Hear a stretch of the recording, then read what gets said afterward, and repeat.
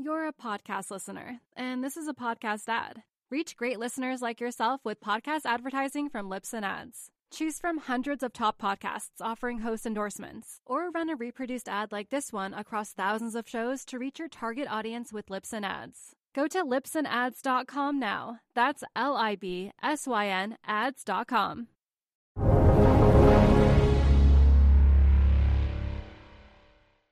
Hi there, and welcome to the Real Vision Daily Briefing. It's Friday, February 18th, 2022. I'm Maggie Lake here with Christian Alexander of MacroLink. Hi, Christian. It's great to see you again. Likewise. How are you? I'm doing okay. Considering what's been going on. It's been kind of brutal to watch the action in the equity market over the last couple of weeks. And we saw selling off into the close once again, heading into what's a long holiday weekend here in the U.S. The S&P looks like it's going to settle down about 0.75%. The NASDAQ off 1.23%. We saw the 10-year kind of hovering about 1.92 and crypto down as well. It's so great to have you here on a Friday. We've seen so much volatility, Christian, and I know you talk to, through your work, the biggest names in the hedge fund universe all the time. What's top of mind for managers as they kind of sift through what's been a really volatile start to the year? I think it's interesting. In this space where I, exist, it had seemed to me that, typically market volatility and or especially markets selling off does not lead to increased interest in hiring people. And so what has been particularly countercyclical is that the headhunting space has really picked up. It's usually busy in December and January. It was dead in December and January. And then all of a sudden in February, things have really blossomed, which is not a time of year people typically do headhunting. And then, you look at the investment tape and I thought, this is weird. And so what it really is telling me is like a good part of the population are making some money, especially kind of the macro funds, which have been existing in an environment devoid of volatility, which typically make money when things go down, and have found this to be kind of a, maybe a fertile habitat for them to do stuff. My hunch is in hedge fund returns look pretty good in January across the board. So I think it's been an oddly interesting time for professional investors. And then as the one thing you mentioned that stood out to me, which is the pattern of market on close selling is a typical indication of mutual fund capitulation, which means like mom and pop in Boise, Idaho have been pitching their mutual funds likely. And that's setting up familiar patterns that haven't existed for 5, 6, 7 years for hedge fund managers who typically make money from these sorts of circumstances. Yeah, I mean, it's a good point. It's a painful one, though, isn't it? When you see the sort of, the retail investor, the mom and pop getting kind of killed or taking it on the chin. That never sort of goes down well, especially in the world of politics. We're going to get to that in a second. I'm interested, though. I think somebody went back and checked the tape. We talked in, I think it was November, and we were talking about inflation and the prospect of, it being stickier. And we've certainly seen that play out. 3 years ago, if we go back, we were on Real Vision talking about the hedge fund outlook in the era of easy money. Now we've got the potential end of easy money, higher interest rates, inflation that there's still debate about it, but it certainly looks like it's going to be a lot higher for a lot longer. What's the outlook for the hedge fund industry and for sort of what are the smart money doing around that kind of scenario? To be honest, I think the smart money, there's an awareness that inflation is a real issue. And then there are formats to trade inflation as a product. And there's certainly there's certainly interest in the basis, rates RV, and inflation as strategies among hedge funds, which tells me this is strategically where people want to be positioned. And that's a place that you want to be if you see a strategic shift in inflation. And then the other thing that sort of kind of corroborates the thinking and also what you're asking is how strong growth has been against a backdrop of successively high inflation prints, which then tells me really if you're worried about inflation expectations, those are embedded now because people haven't curbed their spending habits, which tells me they have taken on board inflation. You know, if you don't expect inflation and you experience sticker shock, you don't purchase the product. But that growth has continued to cycle forward at such a rate, tells me that people have taken on board the expectation of like the current rate of inflation, which means and this is what we talked about last time, but which means that the expectations game has been conceded at this point. Well, that's certainly what the Fed is hoping to get a handle on. What happens and how we respond. I think there's some divide about that. Hey, everyone, we're going to take a quick break right now to hear a word from our partners. We'll be right back with more of the day's top analysis on the Real Vision Daily Briefing. You're a podcast listener, and this is a podcast ad. Reach great listeners like yourself with podcast advertising from Libsyn Ads. Choose from hundreds of top podcasts offering host endorsements, or run a reproduced ad like this one across thousands of shows to reach your target audience with Libsyn Ads. Go to libsynads.com now. That's LIBSYN ads.com. Larry McDonald sat down with David Einhorn for a wide-ranging interview, including his thoughts on Fed policy and inflation. Let's listen to a clip of that. The way the economy may slow is that they tighten financial conditions enough that it has a meaningful impact on, say, the stock market. And I know they're very aware of that. So it's kind of hard to say that, that if they raise rates a bunch of times, if the stock market doesn't go down that much, it may not cause that much incremental slowing to the economy, which would then give them the license to continue raising rates the way the market is pricing in, or even more so if the inflation comes in. On the other hand, if they're concerned about asset values, and I believe they are, I don't believe they're concerned at this level, but at some level, I believe they would become quite concerned. If they begin hiking rates and then the stock market kind of goes down a whole bunch, well, that might cause them to, at some point, decide that they need to choose between a bigger slowdown from the market going down versus fighting the inflation, which may not be thwarted at all or substantially, unless they're able to have a real demand shock where demand goes down a lot, which is code for a real recession. And that full interview is available on Essential Plus and Pro tiers on our website. It's so interesting, isn't it, Christian, that there is a divide, but I guess as long as there's not consensus, there's opportunity and opportunity from our active management for a change if things are not all going in one direction. You think that's tied to why you're seeing the hiring in a season that you don't normally? I mean, I think it's tied to the fact that uncertainty has led to positive returns for people who thrive on uncertainty, and their opinions about these uncertain times have been confirmed by profits. And that leads people to double down. And, the most illiquid asset in the marketplace is human capital. It's hard to hire. It's twice as hard to fire. And so, the first thing you pitch are assets. The second thing you pitch are people. The third thing you pitch is property.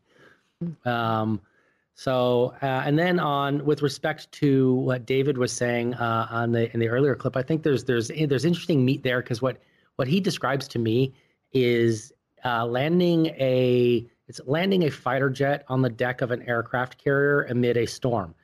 And it's like, you got to get a lot of things right to go through the eye of the needle, plus to hit the top of the deck and to catch the ball and not to get blown off the deck by the wind. And, confidence and markets have a funny way of transforming virality into reality very quickly. And if the Fed loses control of that and asset prices become a shock, they get trapped in this whole kind of double universe where it's like, okay, we said we're not going to have a Fed put, and we said we're going to tighten, but we kind of need to have a Fed put because if things go down too much, it has recourse or consequence on the real economy. And balancing all of that is like a fourth dimensional chess challenge that it's going to be tricky. Yeah, and there seems to be a lot of agreement. The Fed not particularly set up for that. in this modern environment. You mentioned the fact that there have been a lot of profits, and that's been confirming the fact that people do well in uncertainty. One place that has not been happening is with Cathie Wood and the ARK funds. I mean, that has just been a brutal ride for her. She was out publicly speaking this week, defending her position, defending her thesis, about the macro trend she really believes in, and making some really bold statements, saying that this is the most massive misallocation of capital in the history of mankind, and yet we continue to see her holdings get beaten down. I think Roku was the latest today, down 26%. Does she, we've sort of seen this play out before. Do you think she's able to survive this, even if she's right about her thesis? I have less of a view on whether she can survive it and more of a view on her behavior. Mm-hmm. And my view on her behavior is there becomes a point in time in a scenario where you have become so closely associated to something that it becomes part of your identity. And when it becomes part of your identity, people will defend things into infinity. And then beyond that, the marketplace is showing by its selective pressure on her positions that they think she's vulnerable. They collectively, as the invisible hand, think she's vulnerable. So then you have a much bigger than Cathie Wood selective attack on the positions she holds. You have a personality that's willing to, if triple down equals a wipeout, you would septuple down every time. So, the dynamics are there for a not great ending. Her behavior into this, not knowing a thing about what she holds, suggests to me that she's married to her point of view because it's too big to fail for her. And the attack on Roku, if that comes out of the blue only for the fact that it's something she holds, tells me that people have figured out that, okay, she's weak. She's not using her right hand for a reason. Let's attack the left. Yeah. Right? I think some of the stocks are getting swept up in their earnings, but there clearly is a target Cathie Wood on her. Element to the Roku thing. Right. And but there's clearly, there are funds now set up to sort of short what she holds. There's clearly a lot of attention and, I think a target on her, but maybe because people don't believe her thesis. But with withdrawals and the dynamic of what goes on in hedge funds, I just wonder if we've seen this before in any way where somebody can get taken out, even if ultimately they were right. With take a look at it, a Nouriel Roubini or John Paulson or who was the one, I forget his name, but there were 3 or 4 funds that made an extraordinary fortune around kind of the Big Short time frame. And the preponderance of them didn't really successfully make money thereafter and were so married to the point of view about mortgages and the decline of the economy and everything that went with it that they couldn't unwind it even after having these extraordinary gains. And if she's had an extraordinary gain and she's overly married to that point of view, it's nothing to do by her. It's more sort of the human psychology that leads people to really kind of cherish the thing that made them rich and the identity that it brought and all the trappings and accoutrements that go with that. It's hard, and it's hard to publicly be wrong. And if you've already kind of doubled down on it, when do you actually back off on it? And if it's already going to cost you a lot, then why not more? And the psychology of those things are tricky. And my intuition is that the people that are shorting this, it's less about the actual specifics of what she holds and more about the dynamics of the situation. Yeah. No, good point. It does feel like that because I think there are a lot of people looking at the declines who might agree with her thesis thinking, is this the time to buy? But then there's hesitation because there seems to be this other layer on top of that, which I think is... If there was a time to buy, it's when all of that dynamic is over and it reverts back to being about what the companies are about. And there's no more spy versus spy subterfuge of Cathie versus the anti-Cathie crowd. Yeah, no, absolutely. We have a question on the exchange from Ralph asking, do you anticipate a lot of hedge fund M&A this year? Not particularly, only because it's not a space I've heard much about. But, I might not have heard about it if people weren't looking to hire an M&A expert to come to their hedge fund to do it. Yeah. If markets get beaten up and we have a 20-30% sell-off, yes, M&A and distressed and all of the transactions of opportunity become kind of more interesting to opportunistic hedge funds. Yeah.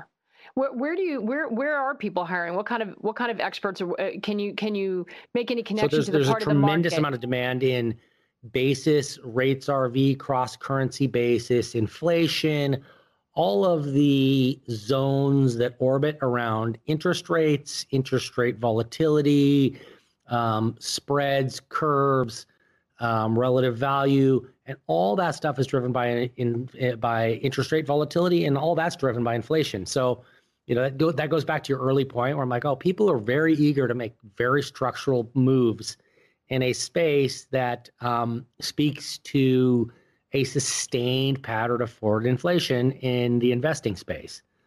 And that's where I see, yeah. And, that's where I am seeing a sustained amount of interest and unusual interest. Yeah. i.e. places that I didn't expect to call me that are asking about this stuff. Yeah. Well, I guess it makes sense if we're looking at it, really for the first time in a very long time, countries also moving at different paces, right? Whether they're raising rates at different paces, or in the case of, if you span global, the developed world raising, China cutting or looking to support its economy. There's a lot going on that is not synchronous right now. So not surprising, perhaps, to find them looking for opportunity. Want to ask you about a headline that crossed, and we talked about it really briefly before we came on air, because I was away for a couple of days and heard this quick headline and thought, oh, wait a minute, what's that? And it's something that's crossed your radar too, that maybe not a lot of people are paying attention to. There's a headline on Bloomberg about it, but not a whole lot else. Morgan Stanley relationships on Wall Street are snared in a probe. The DOJ looking into some trading activity. What do you know about this, and how problematic could this be? On the surface, does not seem like a good headline. Yeah, look, I don't know anything concrete about it other than, to me, it indicates interest in an area where significant profits have been booked in the last year, and it's a habitat where it's by occupational definition a dangerous place to operate, i.e. if you work on the capital markets desk at a major investment bank, it's probably the most sensitive job in the place. It's like handling nuclear material. The best you can do is don't get radioactive poisoning. And then it's a space that's been super busy. So then there's been a lot of handling of radioactive material. And then in these things, it's kind of like mixed martial arts in that it's a little bit of legal, it's a little bit of political, it's a little bit of commercial, and it's a little bit of public relations. And so, that an investigator has been asked to look at something doesn't necessarily mean they have to find specific dead to rights violations of law. It just needs to look bad. And then you have an environment where lots of people have made money and there's scope for things to look bad. And I'm like, that's, it gave me that same unsettling feeling that doesn't look good. It probably has more bad news to bear for banks, even if it doesn't lead to harmful consequences for individuals, which I certainly don't want to happen. But if that's the end outgrowth of it, or even if not, there's big bad headline risk here for banks. And it also tells me regulators are focused on this area where they're thinking in their mind they're likely to hit pay dirt because people made money last year doing this.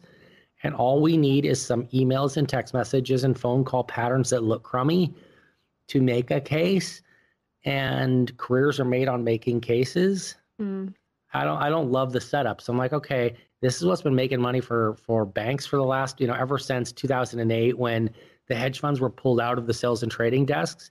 If the profit center for banks has been investment banking practices, and if the regulators are now making a big run in investment banking practices, and that's been a place where hedge funds have been able to make money in significant numbers for the last, or, the ones that are focused on it have had big numbers for the last couple of years.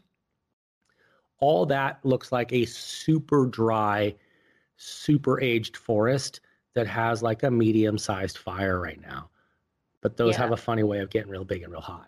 Yeah, good analogy. And the risk, the headline risk would not just be to hedge funds, but to the investment banks. I mean, this is an area that people have been looking to rotate into, and potentially in a rising interest rate environment. Or, if this guy at Morgan Stanley has been communicating with this many clients, and if they see that the client's communication isn't proper, if anything more comes of it than the limited scope that it's in, which is broker 1 and clients 1, 2, 3, 4, 5, if that then involves broker 2, 3, and 4, which it probably does if it's made it this far, I don't like the implication for the brokerage industry, in the sense that this is now you have the regulators after 5 years of dormancy coming back to life to focus on hitting these guys up for some fines and whatever in the profit center that is current, whatever the motives.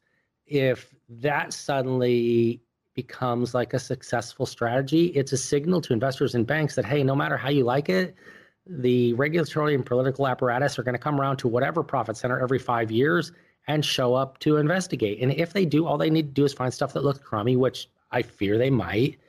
If anybody read my emails, it would look crummy, but I'm not important enough. Yeah. No, and that's, that has got to be something that's on your radar if you are exposed to the financial sector. That is going to be a story that you continue to watch, and we certainly will. And then also it splashes back to the hedge fund sector too, because if this is a place where hedge funds have been making money and they've been in a two-step square dance with the investment banks, then it's not good for hedge funds either. And then it has a liquidity story that goes with it. And then we tap into the secondary, tertiary, and whatever is the tertiary thing. Yeah. And my concern is always when these things rumble in the background and you have volatility and you have geopolitical issues, and it's always a confluence of things that are coming from unexpected areas that have the potential to cause trouble. So again, another reason to bear watching that. I think to take a break from that sort of heavy story that we're not going to all worry about and fret about. Eagle-eyed Oliver on the Exchange asks, is that the collared shirt from the movie Animal House? Yes, it is. Ding, ding, ding. Winner, chicken dinner. You got it, Oliver. Obviously, you're Oliver, a big fan. Send your address and I'll send you one. There you go. Drop it in the Exchange, or you could contact Christian and you'll land a shirt. I love it. Some free giveaways. We're going to take another quick break to hear a word from our partners. We'll be right back with more of the day's top analysis on the Real Vision Daily Briefing. You're a podcast listener, and this is a podcast ad. Reach great listeners like yourself with podcast advertising from Libsyn Ads. Choose from hundreds of top podcasts offering host endorsements, or run a reproduced ad like this one across thousands of shows to reach your target audience with Libsyn Ads. Go to libsynads.com now. That's LIBSYN ads.com. We also have a question asking about, because we have been talking about inflation, Dan Johnson on the Exchange asking about thoughts on the housing market. We had some hot looking numbers again today. And this is one of the areas of inflation that worries people, because you can't sort of turn around. Not everyone's not moving every 3 months. Even if it starts to ebb down, they tend to be sticky, whether you're talking about rent or whether you're talking about home prices. And we did have some big moves today. I think home prices up 15%, home sales were up strongly again. Is this an area that you worry about and you think is going to sort of feed into this longer term inflation story, Christian? I mean, it certainly feeds into the short term inflation story in the sense that it pushes up rents. And so if your price of if a used auto is, if you buy a 2-year-old auto and it's got 20,000 miles on it, and that costs you at a premium to what it sold off the lot in 2019, if gas prices are up 50, 60, 70%, and if rents are up 40, 50%, then your cost of living is up 40, 50%. And so in a short term, yes, absolutely. In an intermediate term, this is the way kind of I see it. Whenever there's stress in illiquid, or whenever there's stress in intangible liquid asset markets, i.e. stocks and bonds, which are things that you buy and sell, but you can't touch and they're highly liquid, there's a natural human instinct to seek out brick and mortar security, i.e. it's much better to buy the home next door and rent that to college students. That feels safer because I can see it and it's not in the hands of Wall Street guys and Morgan Stanley and the deal and all this stuff, whatever, it's over there. I can knock on the door and that. So that just, I think, is when you have a retrenchment away from liquid asset security markets and intangible asset security markets, there's a native human impulse among the, because like I used this as a general, but like the Des Moines, Idaho crowd or whatever, people who are not necessarily financial professionals, live in not necessarily the coasts, to go to real estate. Mm-hmm. And it really happened. Like if you go look back and look at the .com, when the .com bubble burst, there was a huge influx into real estate. And I personally, the reason I came to this point of view is I personally witnessed it with my mom, who was out purchasing property and taking money out of her savings account, or not savings, but her 401k, and buying homes, and was all successful and went great. And I'm not being critical, but like, I could see the psychology play out firsthand through somebody that I'm very close to. Yeah, absolutely. It's something people understand, unlike a lot of the parts of the market that we're currently talking about. There's lots of those that I don't understand. I've been doing this for the mid 90s.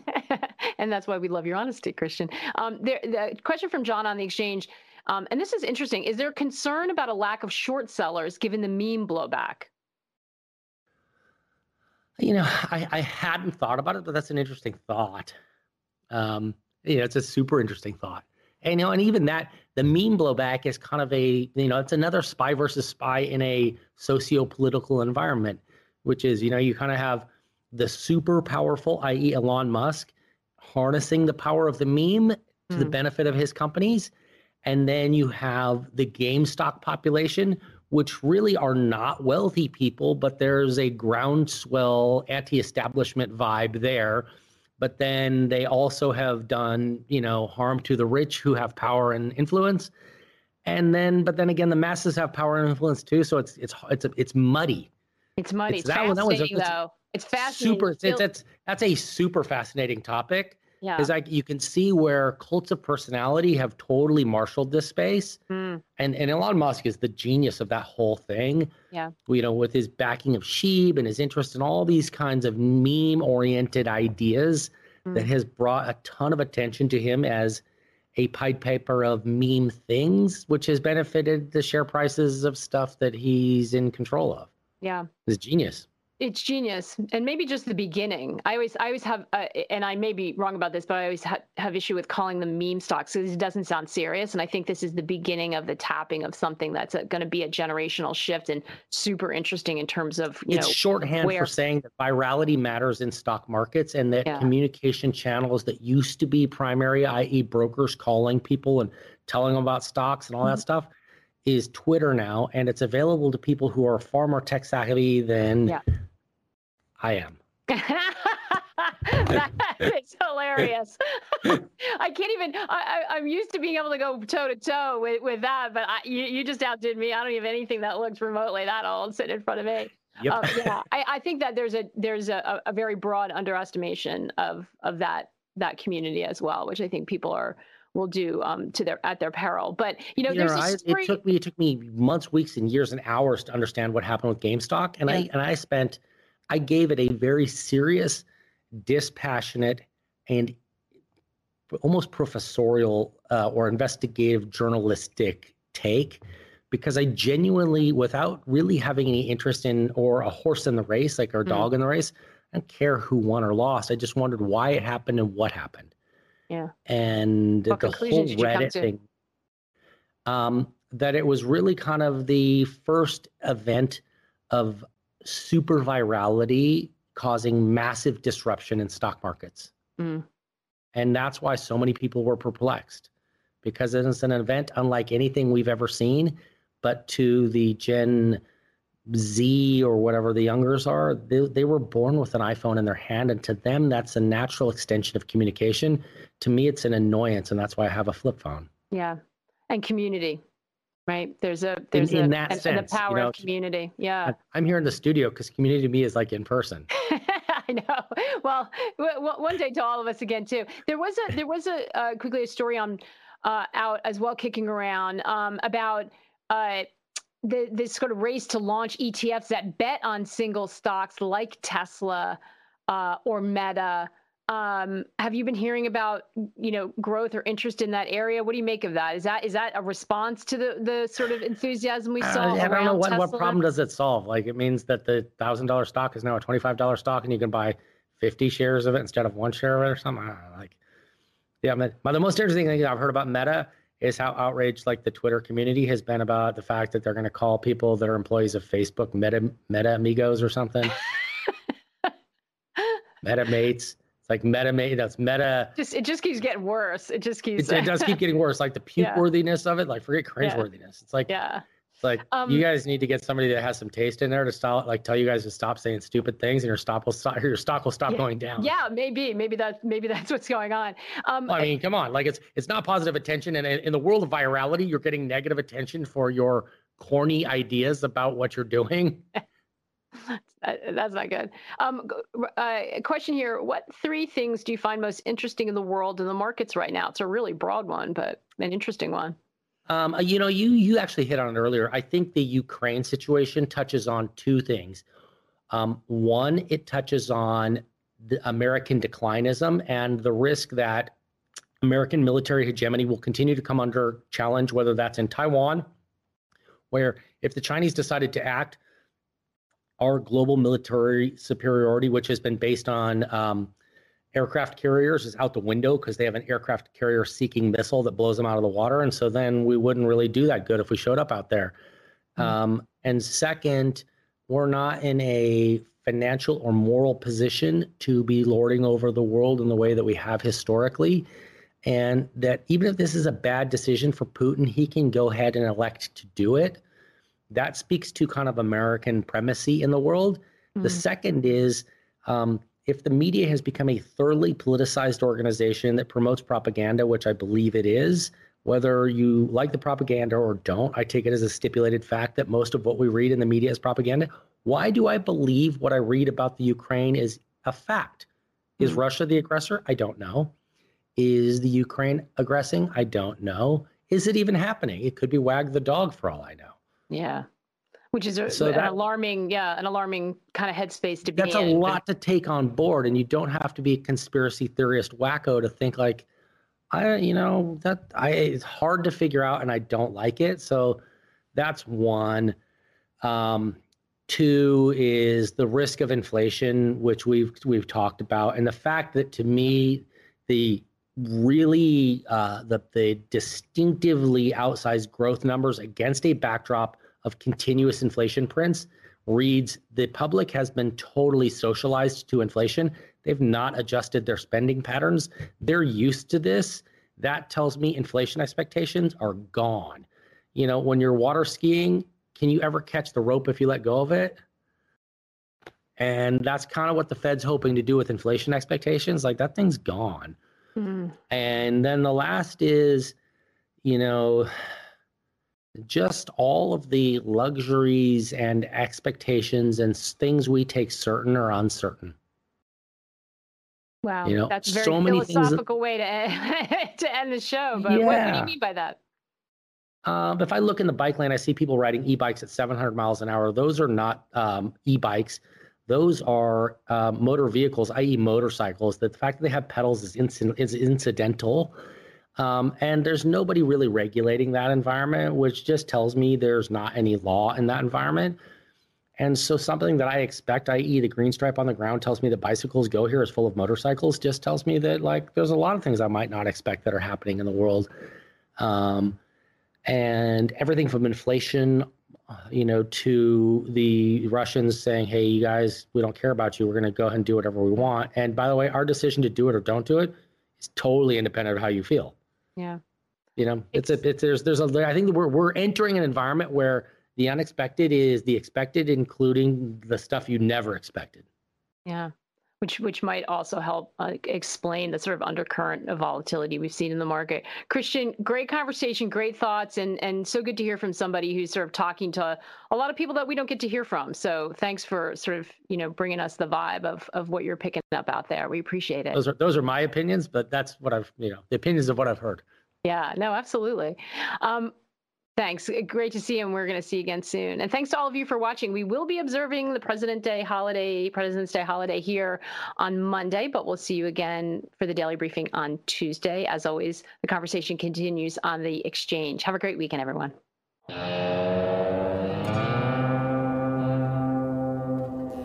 What's up, revolutionaries? Thanks for tuning in to the Real Vision Daily Briefing.